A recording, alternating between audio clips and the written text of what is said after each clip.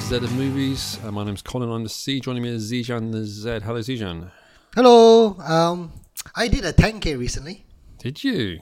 I'm very proud of that. So I'm not listening to everyone pretty much. Are you going to tell us your time, Zijan? No. Fair enough. Was it less than 2 hours? It was definitely less than Fantastic. 2 hours.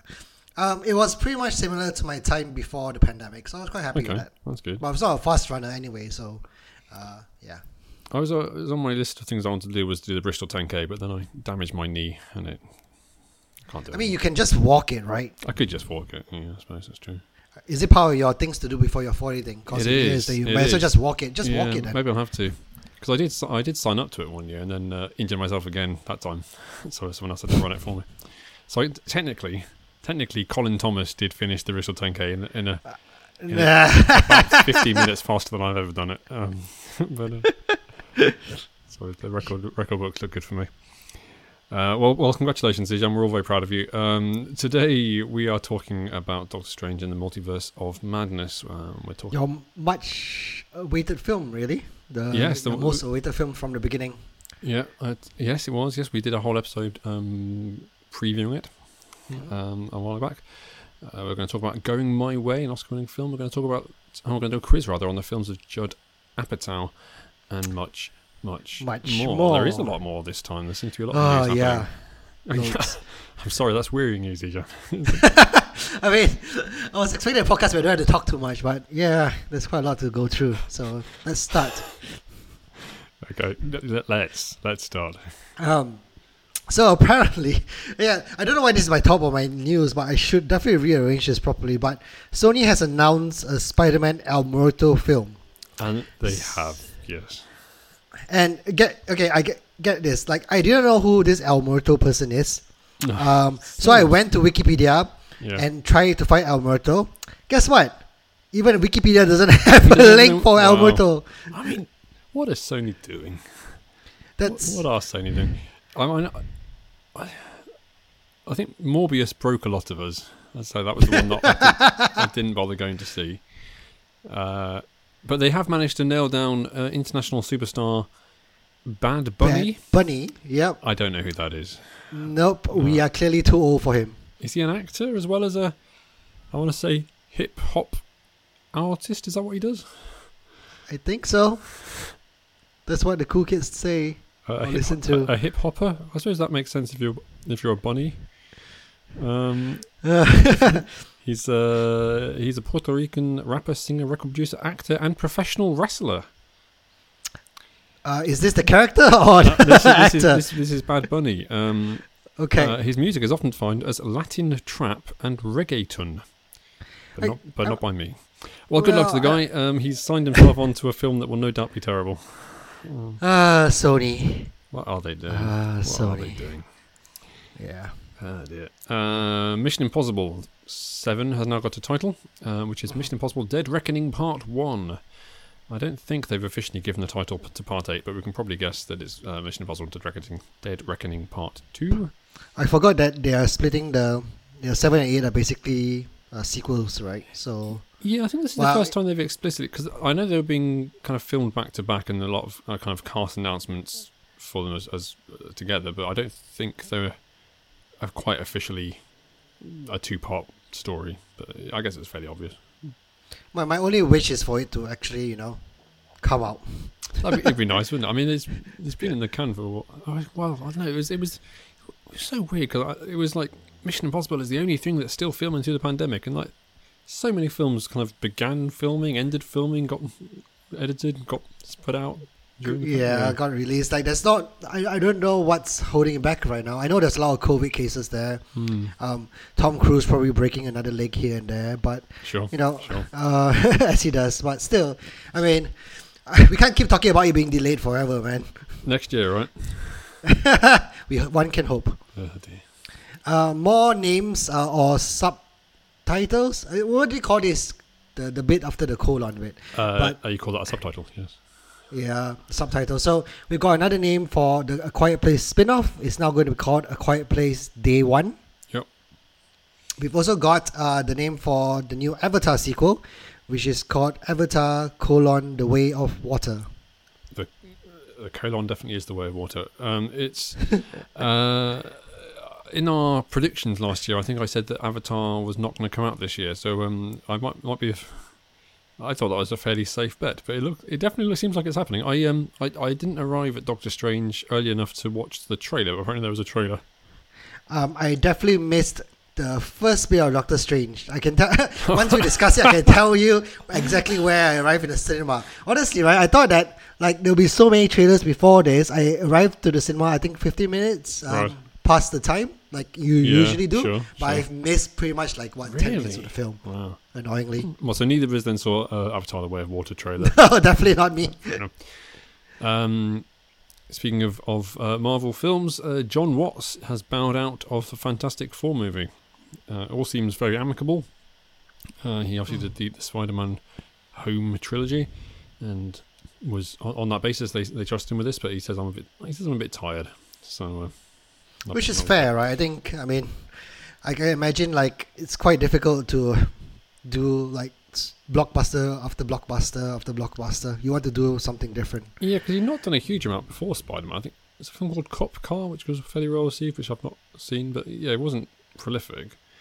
And it was always a slightly odd move that they gave. I mean, I think particularly Far From Home and Nowhere Home, really, really good. But yeah, they haven't really had this with any other director where they've come back to them quite so many times, apart from the Russo brothers. And that was kind of the Avengers ones. In fact, even they only did 3, didn't they? No, they did 4. Yeah. One more director that's also leaving a franchise is Justice Lin. Not Justice Lin. Justin Lin. Justice Lin. Justin Lin, not the judge. The High Court. Justin Lin is leaving Fast X. And this one is not as amicable as Watts, basically. This apparently there's creative differences between the studio and the director, which is a bit weird because he actually co-wrote this film. So I'm not sure. And directed several of the other ones, didn't he? Exactly, right, yeah. Rumour is that it's a Lin versus Vin kind of situation here, where Vin Diesel... You're saving for this. I only just thought of that. I'm very pleased. Where they... I saw that there's this kind of weird video that Vin Diesel took where he was talking to him and was like, do you think this is going to be the best one ever? And he's like, yeah, maybe. So yes, apparently someone called Louis Leterrier might be in. I don't know who that is. He did the Now You See Me film series that you love so much, Colin. Oh, wow, okay. And the Transporter ones. I guess the Transporter can kind of translate into Fast and Furious. Yeah, is Statham still in these things? Yeah. He was the Transporter, wasn't he? Yep, he was. There you go. Okay. I mean, I wasn't going to watch this. I'm still not going to watch this. Unless Vin Diesel comes to our podcast. Then you'll watch 2. I'll watch 2, and it could be this one. I'll tell you what, he can choose the 2 that I watch. There you go, that's generosity, isn't it? This is going to be a recurring segment now.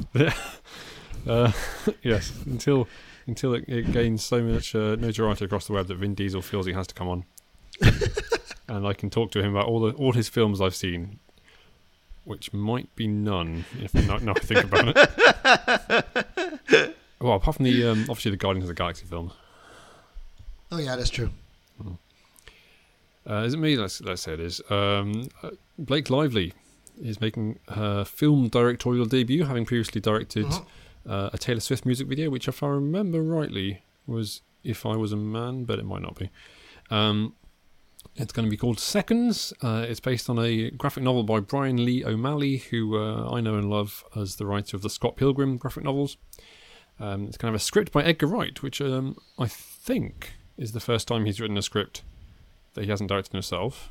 Well, I don't know if he got a credit on Ant-Man in the end. Maybe he got a story by credit or something. The graphic novel is a woman called Katie who founds a very popular restaurant called Seconds. She lives above it, and then someone turns up and gives her mushrooms that she can eat to do over her mistakes. I will watch this. I'm definitely going to watch this. Yeah. I'd say Brian Lee O'Malley. I love Scott Pilgrim, both the film and the books, and Edgar Wright, obviously. And I have no reason to believe that Blake Lively will not be a good director. No, exactly right. That Taylor Swift video seemed fine, if it's the one I'm thinking of. Yeah, I've definitely not seen that Taylor Swift video they're talking about. Actually, if it is If I Was a Man, then it's quite problematic. But leaving that to the side, it's go Blake Lively. More directing news. Andy Serkis will be directing a novel adaptation of The Giant's House. He's currently busy with Animal Farm, as we mentioned in the previous podcast. But obviously, Andy Serkis being Andy Serkis, he's a busy man.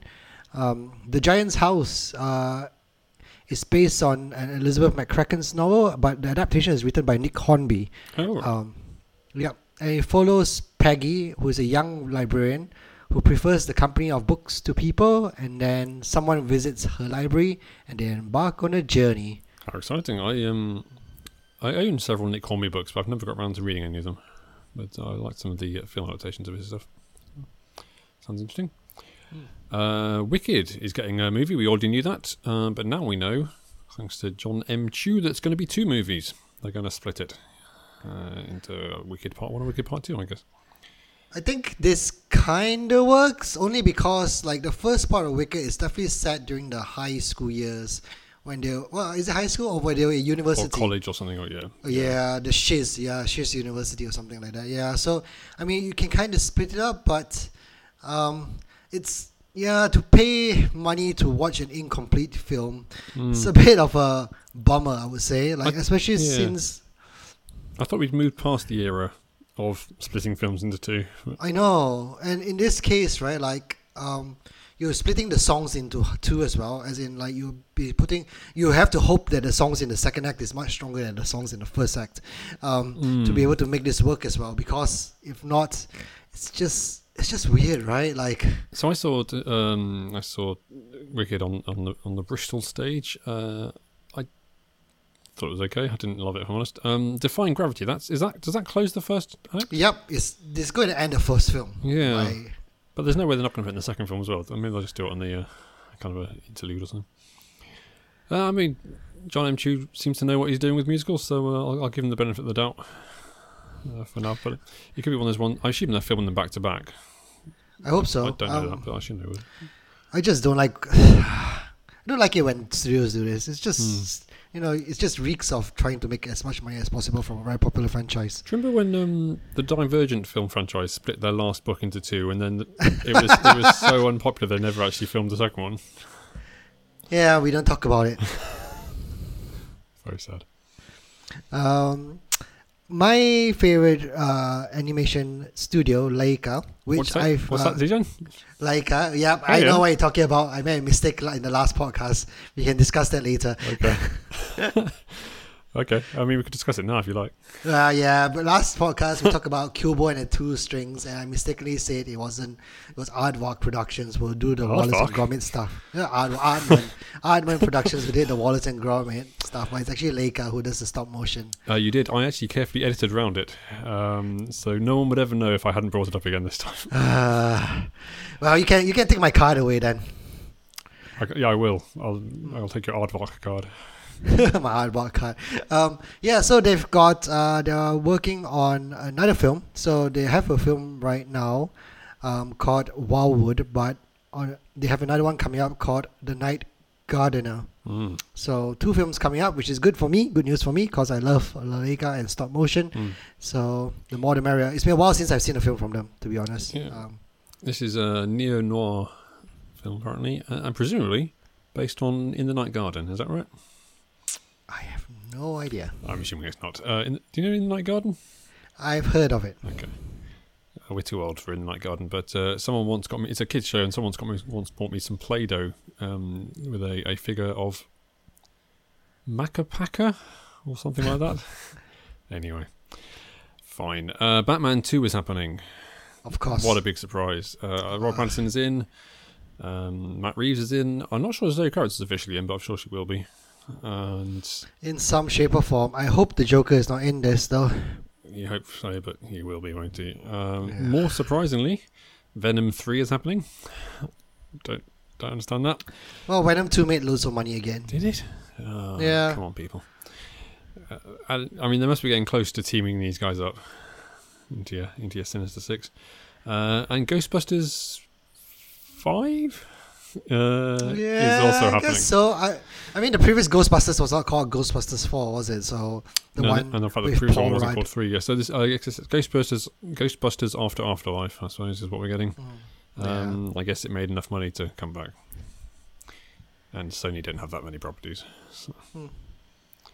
Although you saw Ghostbusters Afterlife, didn't you? You quite liked I did. You quite liked it from memory? Yeah, I quite liked it. It's a good summer film. Yeah, I mean, Paul Rudd is very likable, right? You can't go wrong with Paul Rudd. I mean, he is likable, but I wouldn't rush out to see a film because he's in it. No, but I mean, a film can't be that bad if he's in it.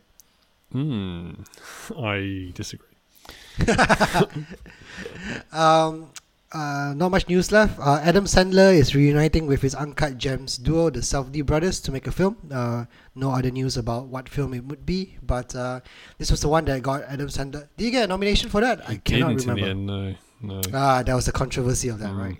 Good film. And I almost, because I was looking at what we should do as our quiz next time, I was looking at the Safdie brothers, and I've seen Uncut Gems, and I've seen a film they did with Robert Pattinson called Rough Time, I think it's called. Is it? No, Good Time.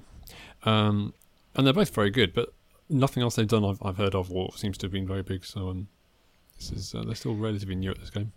Well, and Netflix is losing so much money, so Adam Sandler needs other venues to put his films out. Really, yeah. But Netflix has still got enough money to buy Alejandro G. Inarritu's next film, Bardo, False Chronicle of a Handful of Truths. Which is a nostalgic comedy about a Mexican journalist. It's been 7 years since his last film, The Revenant, but he's coming back. Wow. It's going to be released later this year, apparently. Okay. Well, we'll see. We'll see. We still have Netflix by the end of this year. As in, we'll still subscribe or it'll still exist? Yeah, both. I haven't decided yet. Okay. Uh-oh. I'm done with news. You're done? Really? I've only got one more, which is the exciting news that J.J. Abrams is going to produce a Hot Wheels movie for Mattel. Oh my god. It's Can someone just stop all these toy-based movies coming out now? In fairness, they never actually come out, do they? They just talk about them for a while.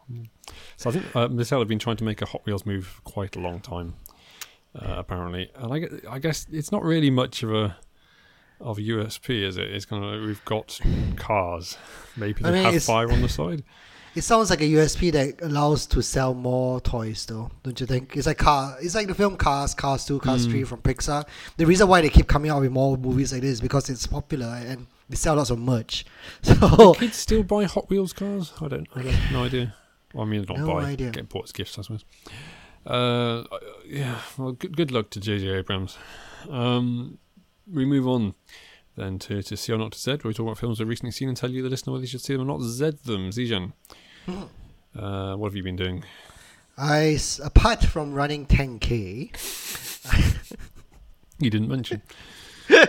I watched The Rescue, the documentary on Disney Plus, which was created by the same people behind Free Solo. Oh, yeah. Elizabeth Chai, Vasha Haley, and Jimmy Chin. And this is about the rescue of the 13 Thai boys who were stuck in a cave for 17 days. Oh, yes. Is Elon Musk in it? Nope. Okay. Actually, quite a few people are not in it as well. So there were some rights issues with this. The filmmakers had difficulty securing rights for the story. So National Geographic was able to secure the rights to the story of the divers. But Netflix has acquired rights to the experiences of the soccer team or the football team. Why did I say soccer? Damn it, I copied it and I said it out loud. I need to change this. Okay. Football team, nice. Preventing them from telling their story in the film. That is so weird. It really is. It really is.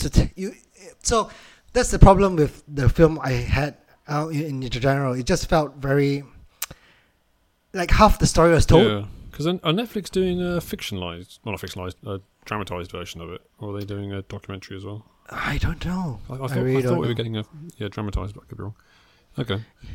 Yeah, so because of that, right? Like, it's definitely not as good as Free Solo, by a long way. And there's even one part in the film where there was a cameo from Grey's Anatomy in it as well. I'm not too sure what happened there. It was a very bizarre choice. Yeah, it was. It really was. Like, there was a shot of the Grey's Anatomy episode are we just referring 2 seconds. All right, so not the actor. They just showed the film. Are you sure you didn't just switch channels by mistake? No, I didn't. Okay. It was a very bizarre choice. So it's as I say, it's just not good. Like, you can't really tell the whole story by telling only half the story, right? Okay. So Yeah, that's the issue. But I know for a fact that after watching this as well, I'm never going anywhere near a cave ever again. Okay. Yes. No. And it's also, I guess, a bit weird to do a documentary about a story that everyone already knows. Really, I don't know. Maybe there are lots of new revelations, but just you already knew the outline, I guess.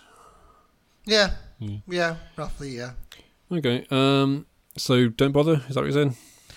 Yeah, it's okay. Yeah, but nothing special, nothing to scream about. Fair enough.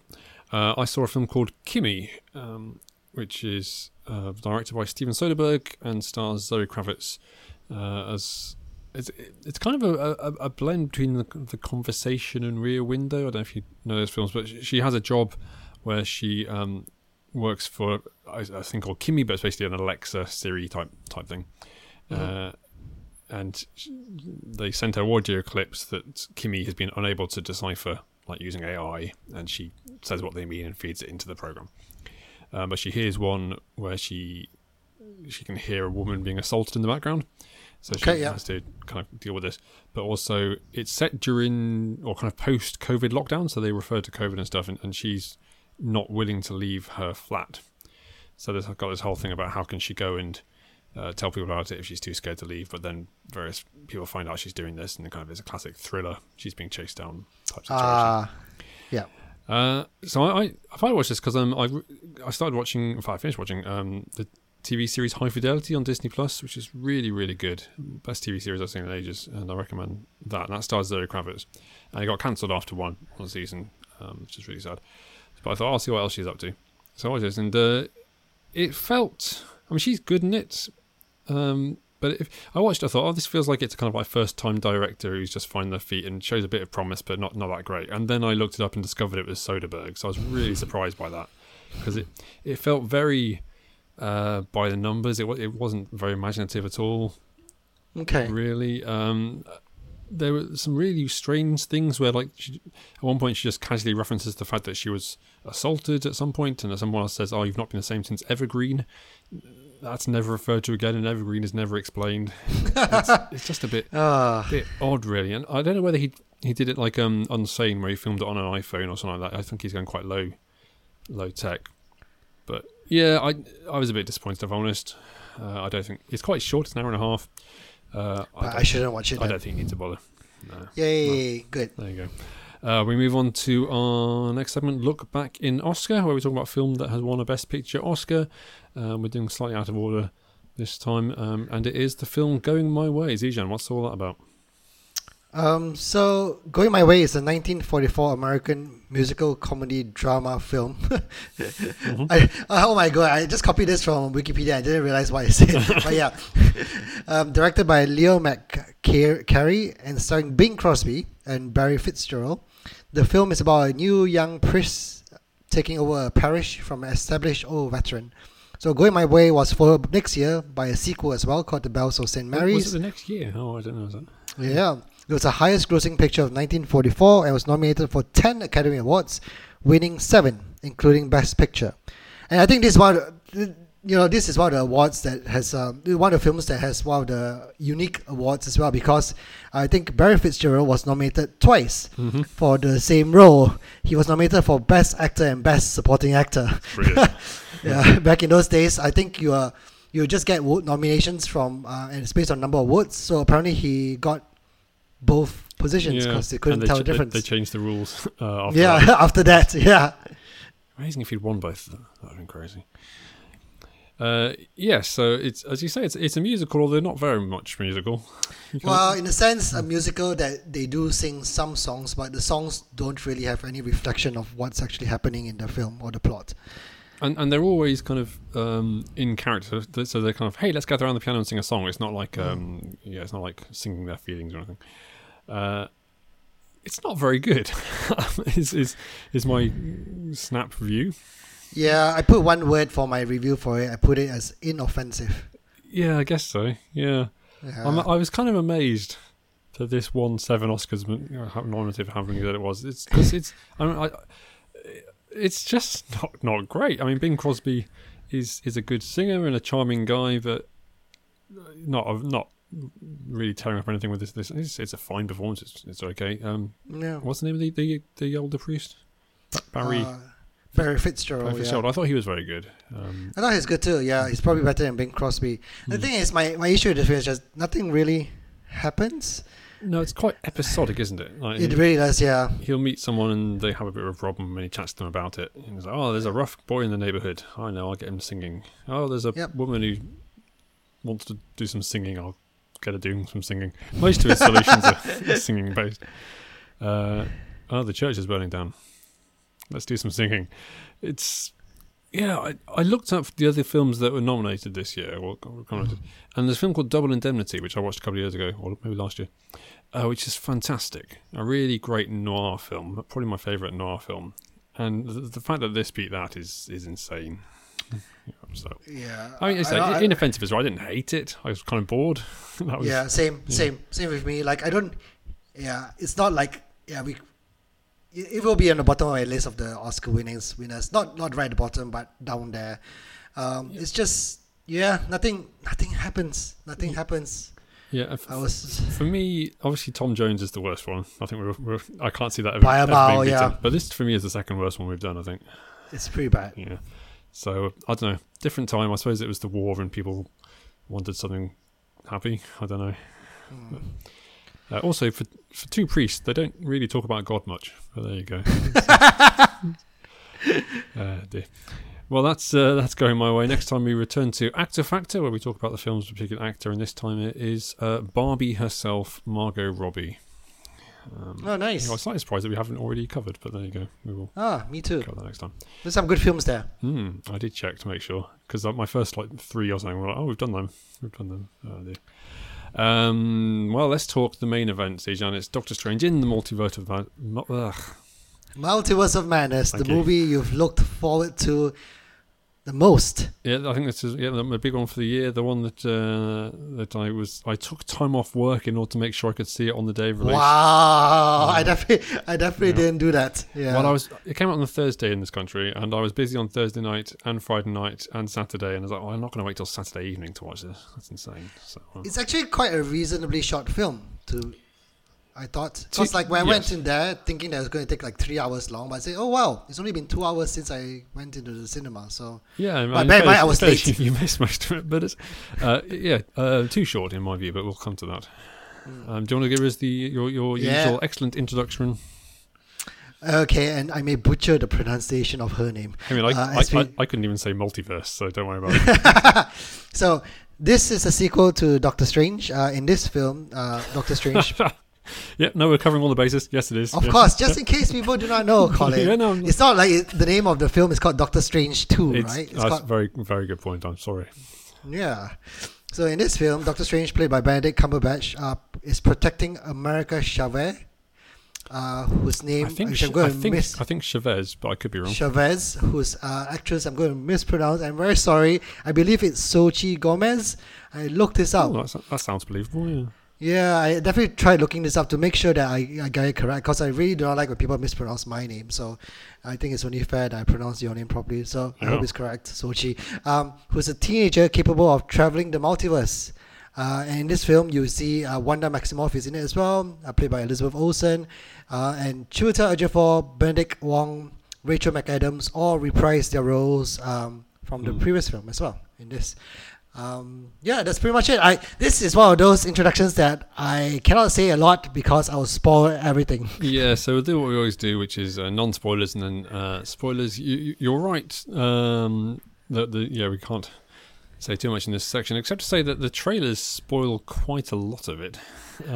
Anyways, I don't know. Did you think so? Like, I thought the opposite, actually. Really? I thought the trailers protected much of the spoilers, or at least the main one. I'll talk about it here, I suppose, because it's in the trailers. But things like Zombie Doctor Strange, that was in the trailers. That was a kind of a third act thing. Okay. Wanda interacting with the Scarlet Witch in a different reality was a third act thing that was in the trailers. Maybe I'm just watching different trailers. maybe. I think I was expecting, because Marvel are usually very good at not giving stuff away. I kind of went in thinking, well, if that's what they're putting in the trailers, there's going to be so much more stuff that they're going to reveal and that's going to happen in the second, third act, and that just wasn't really true. I think. Maybe we'll come to it and you'll point out things I've forgotten. But okay, yeah, but that's the thing though. Like, I know you're looking forward to this film quite a bit, and for me, I was more ambivalent to it. So like, I didn't really put too much weight into the trailer. That's probably why that I thought like, yeah, it really didn't follow the trailer, and I was quite happy for that. Okay. To be honest, yeah. But we can talk about that later.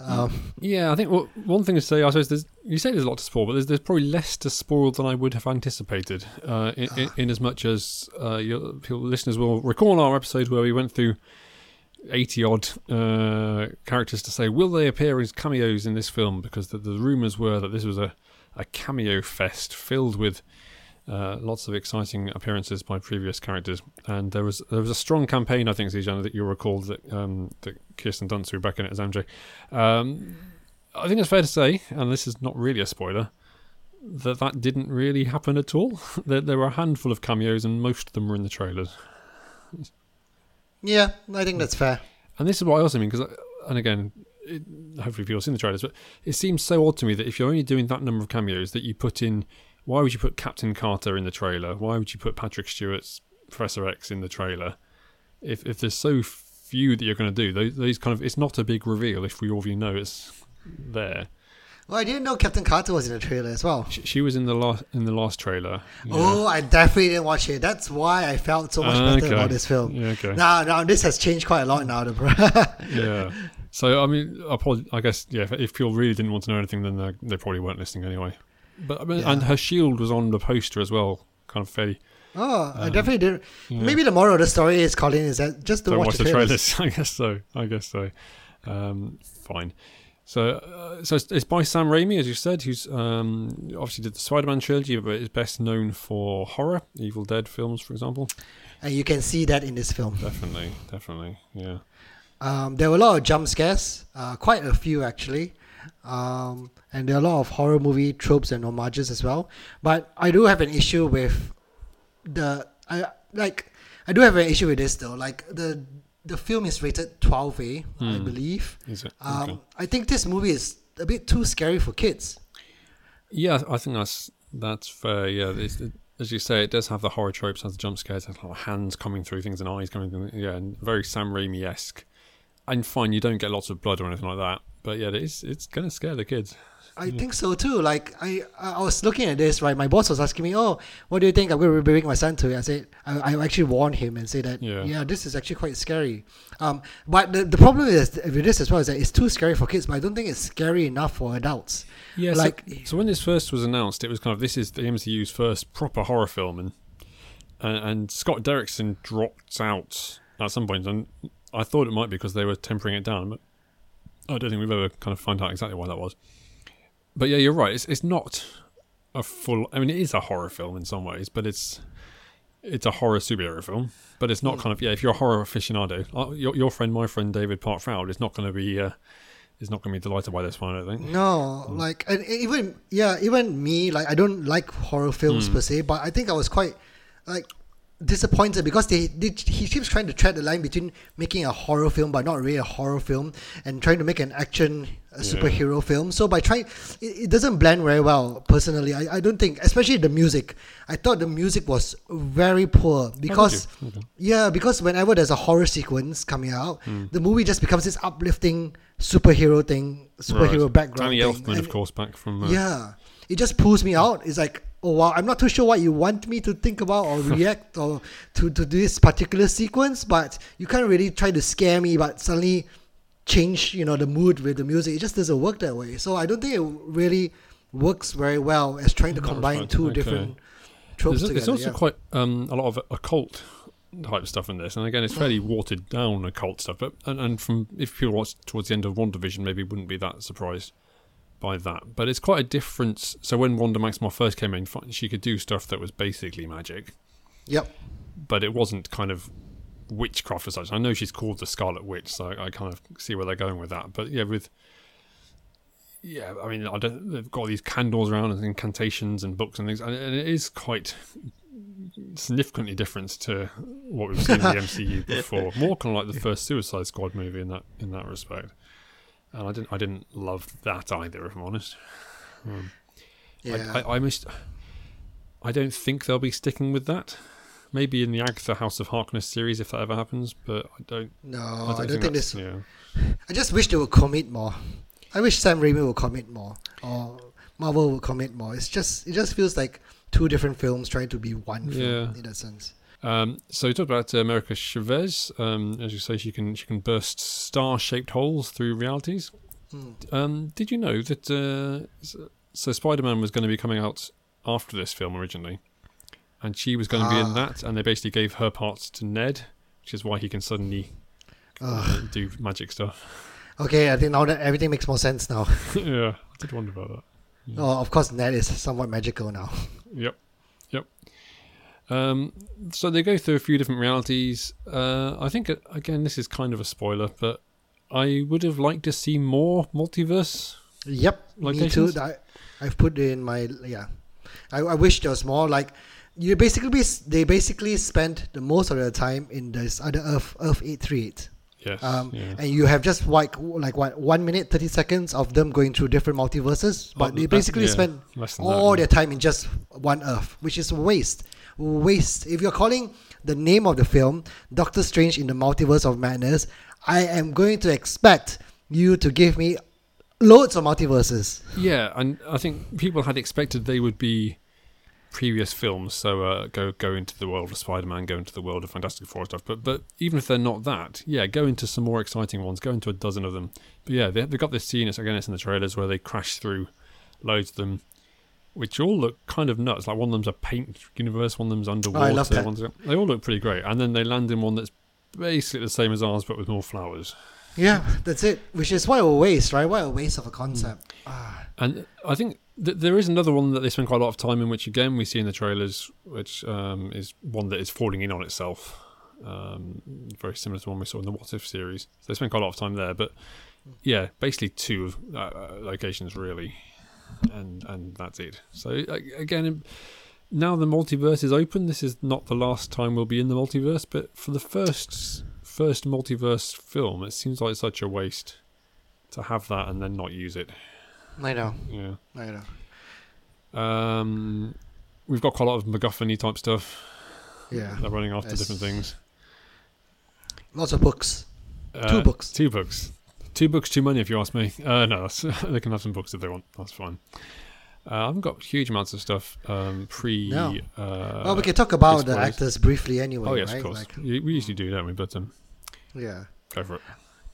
Yeah, well, I mean, you mentioned America Chavez. I thought Xochitl Gomez played it very well, to be fair. I think she was my favorite in the film. Like, I find her very endearing. Yeah, I think we're going to see a fair bit more of her. Yeah, she seemed fine. Yeah, I found her very endearing without being annoying, which teenagers can be nowadays because we are old. Oh yeah. I've seen a couple of interviews, and the actual actor seemed much more teenagery. Oh God, teenagers. Look at them with their TikTok and their pogs. I don't know whatever teenagers do. Benedict Cumberbatch does his stuff, as you might expect. I do feel he didn't get that stretched in this film. I mean, have you seen Power of the Dog yet? Nope. No. I mean, it's so good in that. And then, it's nice to see Rachel McAdams back. It's good that she has more to do in this film as well compared to the previous one. Yeah, she does. I didn't. Their romance, or lack of it, I suppose, or failed romance, is more heavy in the plot than I thought it might be. Yep, I thought that's what you like. Which I do like. I don't think it necessarily landed brilliantly here. Which is slightly weird, because like Sam Raimi, I think, did such a great job with the Spider-Man MJ romance. But this one, it always felt a little. I mean, it was quite, I say, major, but it always felt a little bit stilted to me. Maybe because they got different versions of the characters in different places. I felt a little bit heavy-handed at points. Yeah. We know what he was trying to accomplish here. I mean, Doctor Strange is basically trying to see that in all the realities that he is part of, will he ever end up with Christine? Yeah, Rachel McAdams with Christine. Yeah. Which was again the What If episode. The basis of that was it was based in a universe where he loved her and she kept dying, and he basically destroyed the reality in order to try and win her back. showing a passion for her that I think wasn't clear from the first film, but it's nice to see that it's been built on here. And we learn that in different realities, the main difference between characters is their hair. So we see various different iterations of hair and facial hair from Benedict Cumberbatch and different shades of hair from Rachel McAdams. I think the visuals, I think there's some really fun ones. There was a bit of shonky looking ones. So if you missed the opening, then you didn't see the worst of it. But the first scene is all CGI and doesn't look great, if I'm honest. Okay. But generally, it's a pretty good job. I think Earth 838 looks pretty cool. Yeah, it looks okay. It looks okay. I thought Zombie Strange look would be weird. Yeah. I thought the makeup on his face looks a bit caked on, if that makes sense. Yeah, they should have buried him for a week to really get it to work. Exactly. Again, minor spoilers, but they've got pizza balls in this. Is that a real thing? I mean, you have dough balls here, right? Isn't that the same thing? Yeah. It seemed like the cheese and the pepperoni stuff was on the outside. I don't know how. Unless you do you put it on a stick and bite it off that way? I think you wouldn't want to hold that. I don't think. You just get cheese all over your hands. I mean, it looked delicious, but I don't know how you'd eat it. That's my. But the main question is, what did you think of the character of Sarah? Which one is Sarah? That's my point. Oh, okay. Because I'm a big collector, as you know, of Funko Pops, and one of the Funko Pops was of the character of Sarah, and everyone was like, "Ooh, who's this character going to be?" She's in one scene, and she dies instantly. Oh, that's Sarah. Yeah. Okay. Anyway, you can buy a Funko Pop of her if you want to. Yeah. So weird. We've got Elizabeth Olsen reprising her role. As Wanda from WandaVision as well.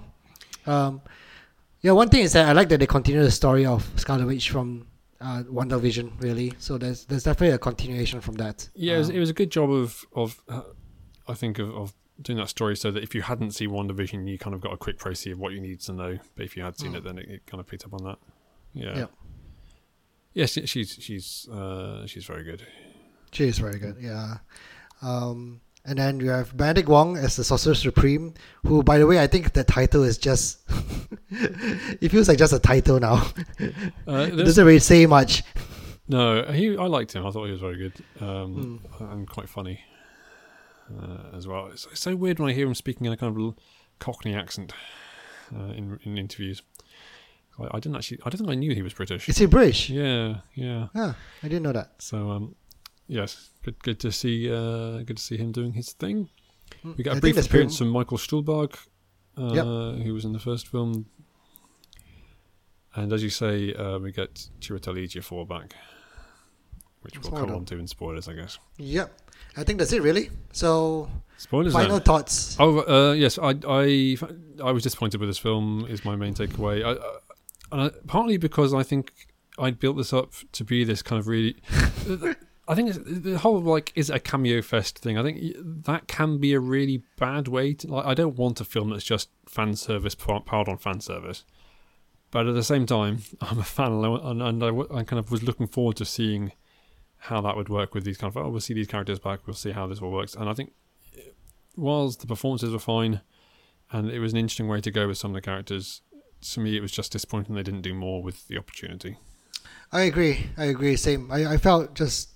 Yeah, disappointed by the whole thing, really, but which is a shame as well, because I thought the arc that they wanted to bring Wanda for this film makes the most sense, and they could have done so much with that as well.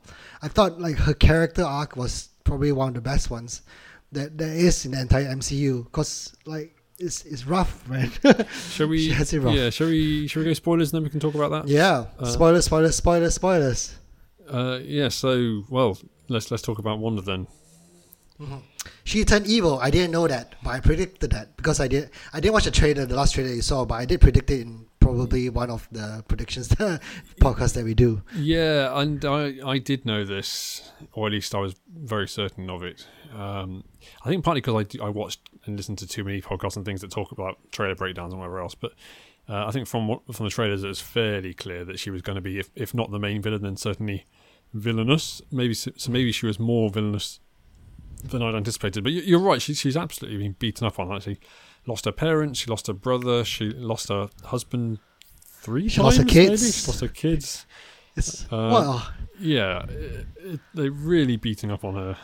I feel so sorry for her. You can clearly understand someone with that much power wants to do the things she chosen to do. Like I would. Like if you are grieving, but yeah, I think so. Like I can understand though. I can totally understand. So I get that. Yeah, she's been driven to the edge. She really wants. So for those who haven't seen WandaVision, she kind of creates this reality for herself where she envisioned happy, and they have 2 kids, Tommy and Billy. And it turns out, she kind of kidded herself that this is real, or kind of half kidded herself. And then she discovers that her kids do exist in the multiverse, so she wants to go and take them. Basically. Yep. And even in the film, they point out the kind of the flaws in this idea. It's like, what's going to happen to the Wanda in that universe, and what's going on? But she's so villainous that is there any way back for her? I don't think there is. She pretty much killed a lot of people. She did kill a lot of people, and she is. I mean, this is the most horror tropey bit of it. She is the kind of just marauding, almost impossible to defeat villain. She's trying to get to America Chavez because she has the power to go between multiverses. But yeah, well, let's talk about some of the people she killed. These are the only cameos in the film, and what a weird, perverse, almost comically so choice of cameos. Let's run through them. What, the Illuminati? The Illuminati in Earth 838. We have the ones we know. Right, so we have Captain Carter. No, it's easy. Here's a little list for you, okay? I've prepared this.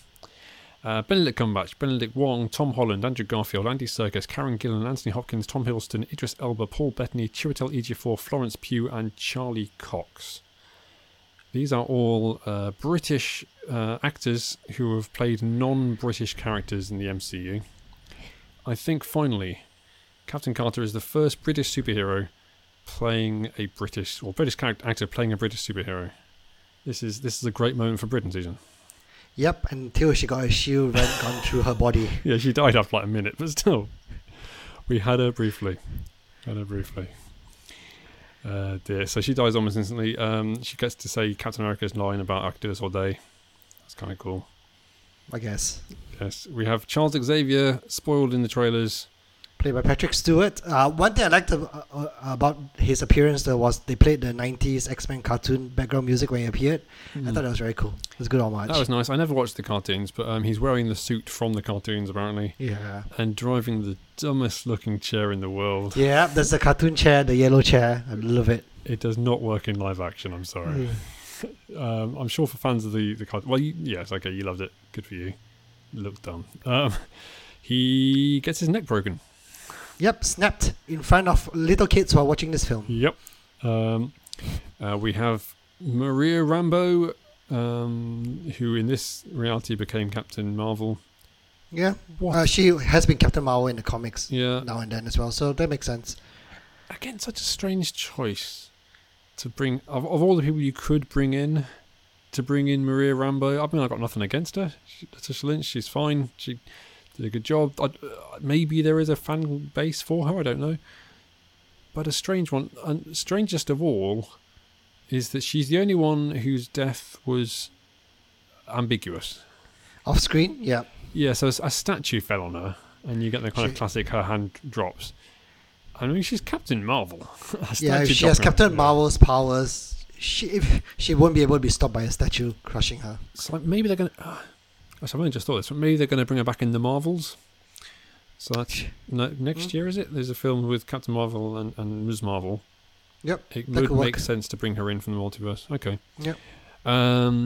We have, and this is the big reveal that got no reaction in my cinema, even though it was day one of release, but I thought it was pretty cool. We have Reed Richards, Mr. Fantastic, as played by fan casting favourite John Krasinski. Yeah, that was the part where I had a big grin on my face when I saw him. Like, he dies instantly. Well, he dies fairly quickly. He's got enough time. He got shredded. He's got a wife and kids. So Sue Storm, who is Emily Blunt, basically. Maybe. I was happy to see him. I thought he The rude way of saying this is to say he phoned it in. The other, I guess, the polite, generous way to say is that if he's going to play this role again, he doesn't quite know what he's going to do with it, so he didn't want to be too leaning in any one direction. He played it very neutral. You're right there, though. He doesn't quite come across as a Reed Richards. No. He's just like regular Joe in a blue suit. Yeah, it was so neutral. It wasn't going any direction. And I do think he'll be back. I think this is a one-off to please the fans, and they're going to recast for the film. What do you think? Yeah, it's tough though. I would like to see an older Reed Richards. To be fair, I'm a bit done with seeing young Reed Richards anywhere. And a story about him and his kids and his family makes a lot more sense. I would think. And he's a distant relative of Kang the Conqueror, I believe, to tie it all together. Rumours are that maybe he's going to be directing the Fantastic Four, which is why John Watts dropped out. I think that might be just made up, but you never know. Yeah, that will work. And at this point, we will play a clip from our predictions. Here we go. I do think we're going to see anyone from the Inhumans. The humans that's hated so much by everyone. Basically, I've covered all the TV series that no one watched. Inhumans, Runaways, Cloak and Dagger. I thought no way. Well, we've made some incorrect predictions in our time, Zijan. Who knew? Who would have thought that of all the people, everyone in the Marvel universe, oh dear, that they have. We bring back Anson Mount playing Blackigar Boltigon, Black Bolt to his friends. He again dies quickly in a pretty cool scene. The Inhumans was hated by everyone. No one really watched it, and the people who did watch it hated it, and it's terrible. And Marvel kind of pretended it didn't exist. Except here he is. I mean, in the Illuminati in the comics, Black Bolt is part of that. Yep. So, and the concept being, I believe, that they're kind of each the heads of the various different factions. So you've got the head of the Avengers, head of the Inhumans, head of the X-Men. And Captain Marvel. Yeah. That kind of concept I get. And I didn't mind seeing him. Nothing wrong with what he did, but just such a weird choice. This is what I mean by it being perverse. It was almost a kind of mocking the fans. It's like, you want cameos? There you go. Have one of the Inhumans. And with his head blown off. And his head blows off almost immediately. Because, yes, for those who don't know, his thing is that if anyone hears him speak, they die, basically. Although I think in this version it was slightly adjusted to he just produces really strong sound waves that can kill someone. So if you're standing behind him, you're going to be fine. Yep. And that's how Doctor Strange in this universe asked to be killed, basically, because he had become corrupted. He gets evaporated. So yes, Wanda, or Scarlet Witch, blocks up his mouth, so he then screams and it bounces back into his brain and blows it up. Because that's how it works. Classic 12A fashion. And then we also see Carl Mordo, who... As a Sorcerer Supreme. Yeah. And this is an interesting one. So firstly, Doctor Strange says, Carl? Which I thought we already knew his name was Carl, but there you go, apparently not. Doctor Strange, our Doctor Strange, 616's Doctor Strange, says that Mordo on his Earth has tried to ruin his life. Yep, but we don't see it because it's all off screen apparently. It's all off screen. So at the end of the first one, you kind of get this. I think it's even a post credits, isn't it? You get him saying too many sorcerers, but presumably between then and now, or presumably between the blip and now, he's been doing something maybe. Apparently, but it's definitely not effective because no one's heard of him. No, since it's not worth a film. Anyway, it turns out he's also jealous of Doctor Strange in this Earth, and so they fight a bit. We're using hands because they can't do magic. Yeah. Wow. Because they got the little cuffs on.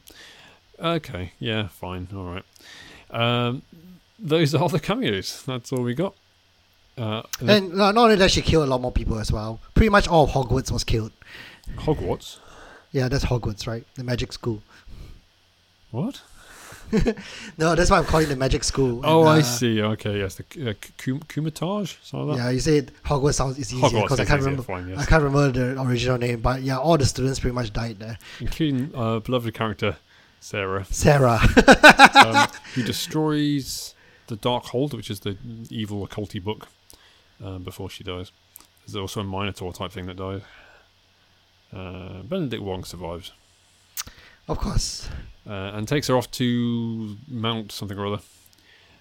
Mount Wundagore, which is where the actual original dark stuff is carved into the walls, and there's a carving of Scarlet Witch, and that's where she takes America Chavez, or she grabs America Chavez to there, so she can steal her powers slowly enough that she can be saved.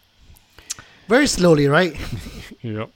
What you may have missed by turning up late is that the original, Defender Strange from America Chavez's Earth is trying to steal her powers because she can't control them, and as he gets killed. And we get this idea that Doctor Strange in lots of different multiverse locations turns evil is maybe too strong, but kind of gets slightly, either gets fully turned evil as the one they come across in the disappearing reality is, or kind of gets a little bit corrupted. Yes, doesn't follow through on his nobler ambitions. He gets a third eye in the middle of his forehead, doesn't he? Yeah, the third eye happened for some reason. It wasn't something that I was like something that's worth the ending of the film for, if that makes sense. Like at the end of the film, you think that it's this massive cliffhanger and stuff, and then he just grows a third eye. I'm like, okay, cool. Yeah. So just to explain, the Doctor Strange he comes across in this disappearing reality where there's been some, I think, incursion is the phrase they keep using. He has been fully corrupted, and this is demonstrated by his third eye. And then at the end of the film, Doctor Strange gets a third eye too. He screams, goes, "Oh no!" And then like 5 minutes later, he's like, "Yeah, all right, third eye." So what does that mean for Doctor Strange? Is he now evil? What's going on? Who knows? Is he going to just do exactly the same thing that Wanda did last time? I hope not. It's way too much. Yeah. But yeah, I mean, the only part which I enjoy about the whole Wanda arc is at the end when she reconciled with her kids and all that. I thought that was done very effectively, to be fair. Even though I couldn't hear what was said, as did you. Yeah, so to explain that then, I guess, so America Chavez, her way of, like, she can't defeat Wanda or Scarlet Witch with the power, but she can push her into a reality where she basically just terrifies her children and realise, I think she says, I'd never hurt you, I'd never hurt anyone, and it's like, oh, wait a minute, I've just killed a bunch of people. Yep. I thought that was good. I thought it was a good way of stopping her, like the whole realization of it. Yeah, it's a bit cliched, but it works. I know, but yeah. And this is what I mean, like, is there salvation? Because there's this idea that she realizes what she's done. As you say, the Wanda in that reality says, and yes, neither of us understood it, and I did Google it. Know that there'll be love. No, there'll be love, referring to the kids. And she destroys the Darkhold in every dimension and pulls down this temple-type place where it is on top over of her. herself. It's just like the statue over Captain Marvel. Yeah, it's all statues all the time. So there's kind of three options over here. So one is that she's dead, like she's gone, that's it. One is that she gets redeemed, and one is that they just pull in a Wanda from a different universe. I don't really like any of those options.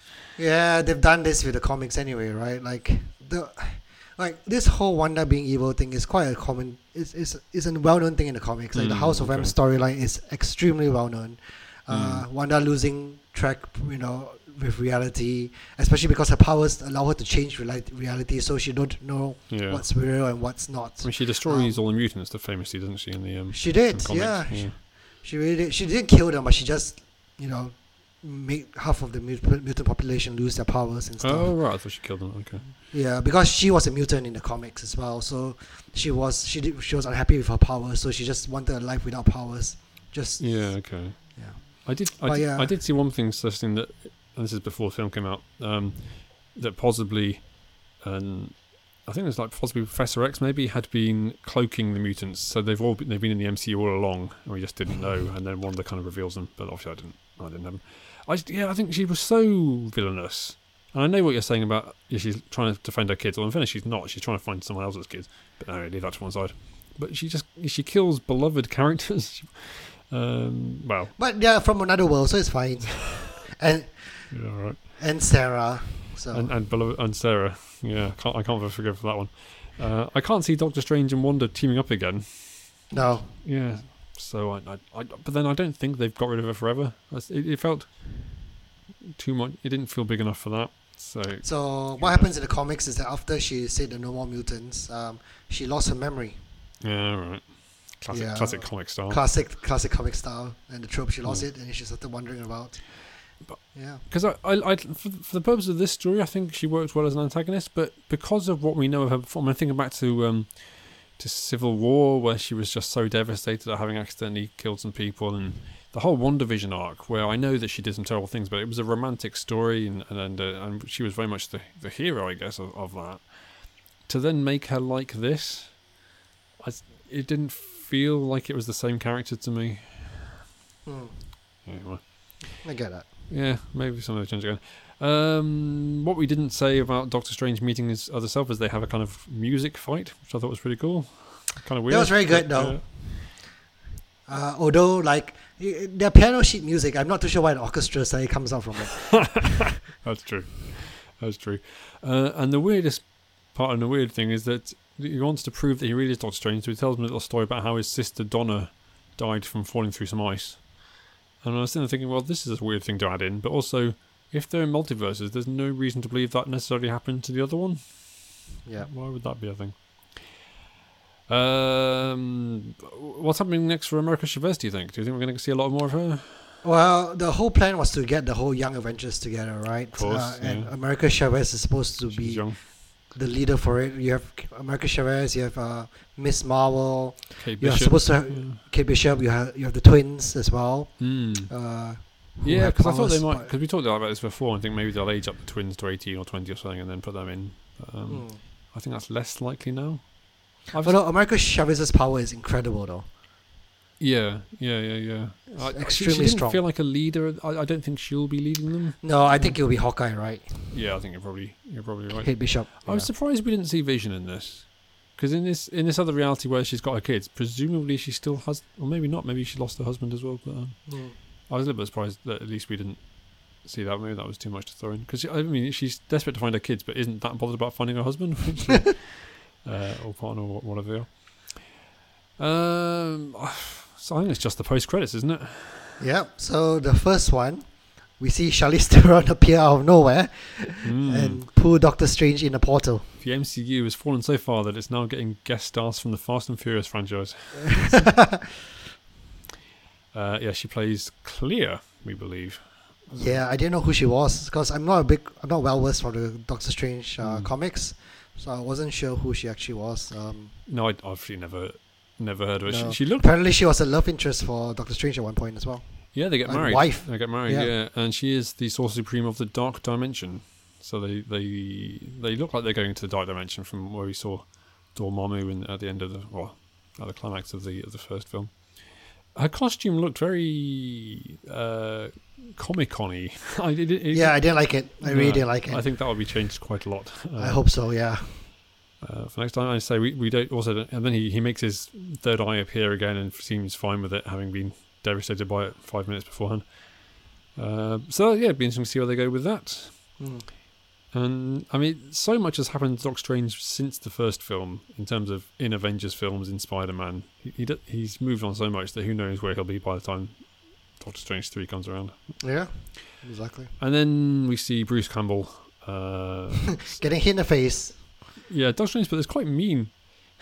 I mean, I don't know. There are worse things happen in this film, but yeah, America Chavez thinks she can eat food without paying for it, which I think that was very funny actually. It's like, Mookie Universe, food is free. And then it turns out that they have to pay. And I think because he gets a bit cross with them, Doctor Strange curses him that he beats himself up for 3 weeks. which is a reference harsh, to Evil Dead, apparently, where he does the same thing. Anyway.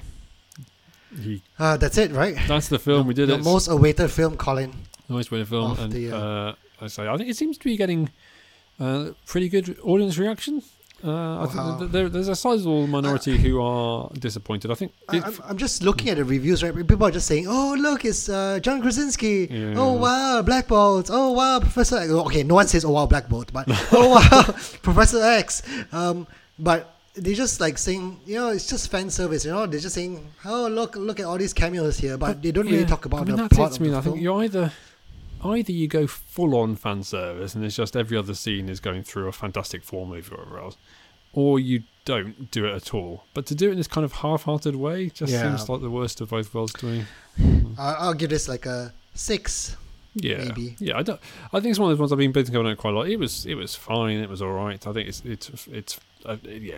an average MCU movie, but given what I was hoping for and given the possibilities available, it should have been a lot better. Yep. We move on then to the quiz where we're talking about the films, not of whichever two people you said last time whose names I forget, because we've done them already, but the films of Judd Apatow. Zijan, you are 5-2 up for the year, I think. Okay. And a chance to extend your lead further. Cool. Question 1. The end of The 40-Year-Old Virgin sees a musical sequence where all characters sing and dance to which song? Aquarius, Let the Sun Shine? Yep. Something like that. That's correct. I love that film. And the ending. Have not seen it, but I like that song. What is Andy's surname in The 40-Year-Old Virgin? Oh. Yeah, you're definitely choosing hard ones just to try to make up time. Yeah, well, that seems... I mean, that's the character, the name of the main character. That feels doable, right? Andy Collette. Stitzer. Close. Question 2. Which film of Judd Apatow's was the film debut of Ken Jeong, in which he plays a doctor? Oh. I mean, it feels like he'd be in Funny People, but that seems quite late. I'm going to say it anyway, Funny People. No, where will the doctor appear in? Knocked Up. Yeah, that makes sense. Okay. Who co-wrote The King of Staten Island with Judd Apatow and Dave Cyrus? Yeah, definitely didn't do much of this reading for this quiz this time around. So you got complacent now. Definitely, yeah. No idea. I can't even think. No. It was Pete Davidson. Oh, of course, the main actor. Question 3. Which of Judd Apatow's films acts as a sort of sequel to Knocked Up? Oh, you've been very generous this time. This is 40. I know. Thank you. Which makes me feel even worse about my next question. Which presenter and media personality was awarded a 2017 Choice Award for Best Hissy Fit for his cameo in Knocked Up? Wow. Oh, a TV presenter. He's a presenter and media personality, apparently, according to his Wikipedia Ryan page. Seacrest. Yes. Wait, right, really? Where'd you get that from? Wow. Oh, my goodness. That's good. Wow. Question 4. Which basketball player played themselves in Trainwreck, playing Aaron's friend? Oh, no, I have seen this. This is one of the few of his I have seen. How many basketball players do you know, Colin? Like 2. Yeah, exactly, right. But I think it's the other one. I'm going to say Kobe Bryant. It's the other one. It's the other one, isn't it? Yep, it's definitely the other one. It's LeBron James. Okay, question 4. Which Billy Joel song is the favourite of Aaron in Trainwreck? It's Uptown Girl, right? It is. Oh. Question 5. In The King of Staten Island, what does 24-year-old high school dropout Scott Carlin aspire to be? Which basically starts the plot of the film, really. Yeah, annoyingly, because this is a film I want to watch, I didn't read the plot section because I didn't want spoilers. Well, his dad was a firefighter, so I'm going to say he wants to be a firefighter. No, he wants to be a tattoo artist. Okay. Which makes it 2-2 with one question left. Who plays himself tackling Karen Gillan's character to the ground in The Bubble? Oh, I haven't seen The Bubble. I have seen The Bubble. Who was in The Bubble? I know that's the comedian from